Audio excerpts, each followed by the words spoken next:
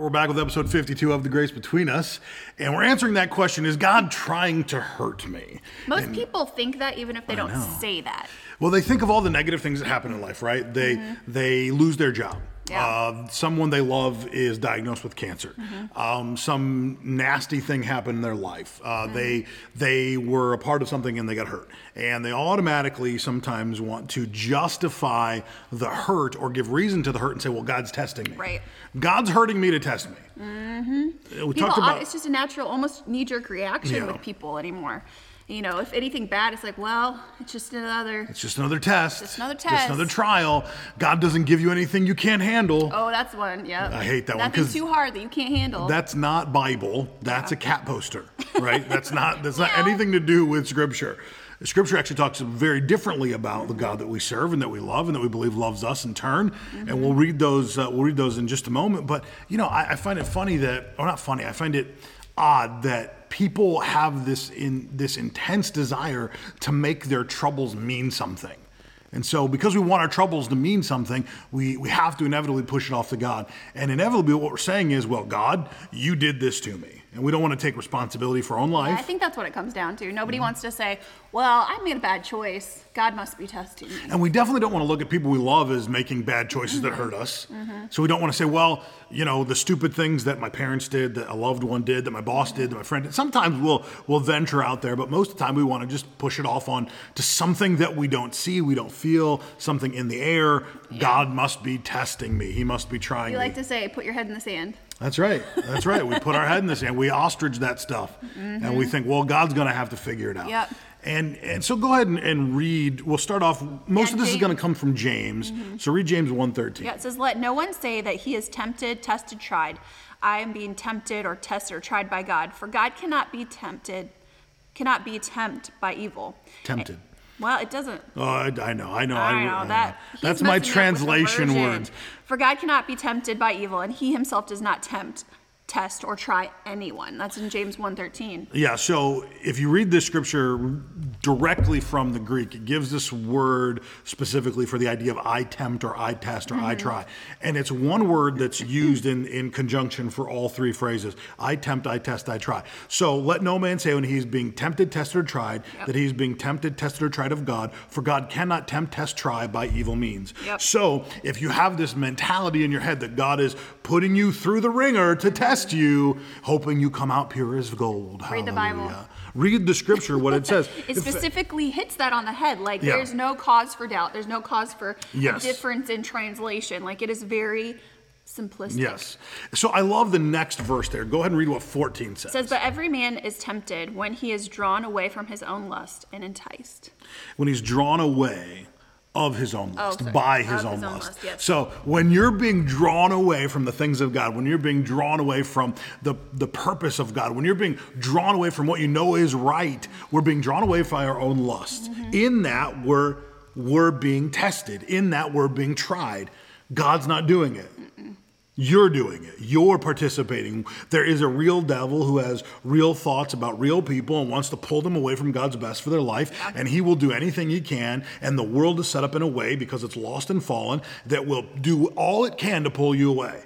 But too often we want to ascribe that to God. Well, God's pushing me through the fire to prove me. That's just not true. You know, a lot of people like to look at God as the Father, right? He is Father God. And oftentimes they say, well, doesn't a father, discipline his children? Doesn't he teach them lessons and things like that? And many times people think that because, he's our Father, that he is going to test us and then discipline us with bad things. But you have an analogy that you use a lot about, even our kids, and people kind of, the jaw drops when you say this, but it's a really good understanding analogy so that we get who our Father God is, because oftentimes he's like this ogre in the sky who is just out to get us and out to teach us a lesson. Here, listen to me. I'm going to tell you. I'm going to show you. You want me to give that analogy? Yeah, go ahead. Well, the idea is, I have sons. We have 2 boys, and we know those boys are going to learn through hardship and trial. It's just a pattern of life. They're going to have an opportunity to overcome difficulties in their life. So as a dad, you could say, if you had this view of God, that I could bring my sons in, and because I want them to learn through difficulty and trial and tribulation, I could take their little arms, put it over my leg, and just snap it. Just break that arm. Now, everyone that hears that cringes. Cringe. You think, oh my You're gosh, like, you're a even monster. say that? Why would you even think that? Well, I want them to learn, and I'm going to test them. I'm going to test their resolve. I'm going to test their strength. And everyone knows that if you did that to a child, that's child abuse. You should go to jail. Right. If you ever found out I did that to my kids, you should report me and send me to jail. Yet, we use that same type of abusive behavior, and we ascribe it to God. God's hurting me to teach me. Right. No, he's not. The Bible clearly says it, that you're enticed away from what we know is right and good by our own lust, by the own desires of our heart. In fact, if you read down in 17 of where we're reading here in James chapter 1, verse 17, it says, every good thing given and every perfect gift is from above. That the good things that we expect from God, the perfect things that we expect from God, those come from above. That they're gifts coming down from the Father of lights, in whom there's no shadow of turning and there's no variation. Meaning that in God, that he is who he says he is. That there's no variance in him. So when he says he's a good father, he's a good father. When he says he's a good God, he's a good God. When he wants good things for your life, he wants good things for your life. He's not going to turn around and in one hand bless you with loving kindness and on the other hand smack you in the face with hardship just to prove something. I feel like we kind of have it skewed in our mind. So anything bad that happens, we want to throw that at God. Any good thing, we want to be like, hey, look what I did. Look how cool I am. I'm so amazing. Yeah, and, tough guy. I'm not saying that you're going around saying that, but we want that accolade. Yeah, we want to say, wow, Lord, you were amazing. I'm like, yeah, I was. You know, that's awesome. We want to pat ourselves on the back rather than giving glory to God. And really, the honest Christian response is simple, right? Negative things happen in life because there's a real devil, and I'm not trying to look for a devil around every corner, but I'm trying to be honest that there's real evil in the world. And if you want to call evil evil or call it the devil, I don't care how you want to phrase that, but there's real evil in the world that happens. And the real evil in the world does want to entice us away from what the right things are, the things that we know to do that are right. And we have a good God that wants to lavish on us good gifts and good things. Again, he's a good God. And you say, why do bad things happen to good people? Well, there's a real adversary out there who's against everything that God put in place on this earth. And there's also fallen human people who do stupid things. And because God doesn't want robots, he allows us to have a sense of free will. And in having free will, we can choose the wrong thing. Well, in having free will, there's consequences. And I always like to say there's good consequences and there's bad consequences. And when we make bad choices, there's going to be bad consequences. That's right. There's going to be things that aren't what we want in life. But when we make good choices, we're going to see the effects of those. And God blesses us on top of that. But, you know, we have to understand that our choices, our free will is a huge part of what happens in our life. Well, and Deuteronomy says it best. I've set before you life and death, blessing and cursing. Then God gives us the answer to the riddle and says, choose life. Choose life. So that it might go well with you and your descendants. So the more we choose the life side, the more we choose the right side, the more we choose the God side, the more it's going to go well with us. The more we choose the negative side, the death side, the cursing side, the worse it's going to be for us. Deuteronomy 8:18 says it in a different way. Remember the Lord your God, for it's he who gives you the power to gain wealth in order to establish his covenant upon the earth that he swore to your forefathers. It's God gives you the empowerment to have the resources to establish what he's called you to do here on this planet. And we have that within us, but oftentimes we choose the other side. We have the other side of the coin, as was taught in Deuteronomy. We choose the negative side. It seems easier, but well, of course. It's not. The shortcut's always easier. Come on. The shortcut in life is always going to be easier. It's never going to get you the outcome that you're anticipating, but it's always going to be evil. In a very generic sense, the Bible calls that evil. Calls that the curse. That on the backside, when we don't choose the thing that God wants us to do or the path that God's laid out for him, on the backside of that is the curse. If we choose what God's called us to do, we choose the thing that God's put in front of us, the path that he's called us towards. What is that? That's life. That's the blessing side. It's really pretty simple. In fact, most of the Bible, and you see one person's life going well who's a Christian, and you see things going well for him, you kind of envy that. Most of the time, it's simple. It's about obedience. Who's more obedient? Now, I'm not saying that you can buy your way to a miracle. I'm not saying that if you check off all the boxes that God's finally going to hear from you. What I am saying is very simple, that there are some rules to the game that God establishes. Now, I don't have time to get into how we're crowned with glory and honor, dignity, and worth, but the principles are there. So you don't have to take your value in these principles, but understand the principles are there. And if you do things against the principles that God's led us to in life, it doesn't go well. No, it doesn't.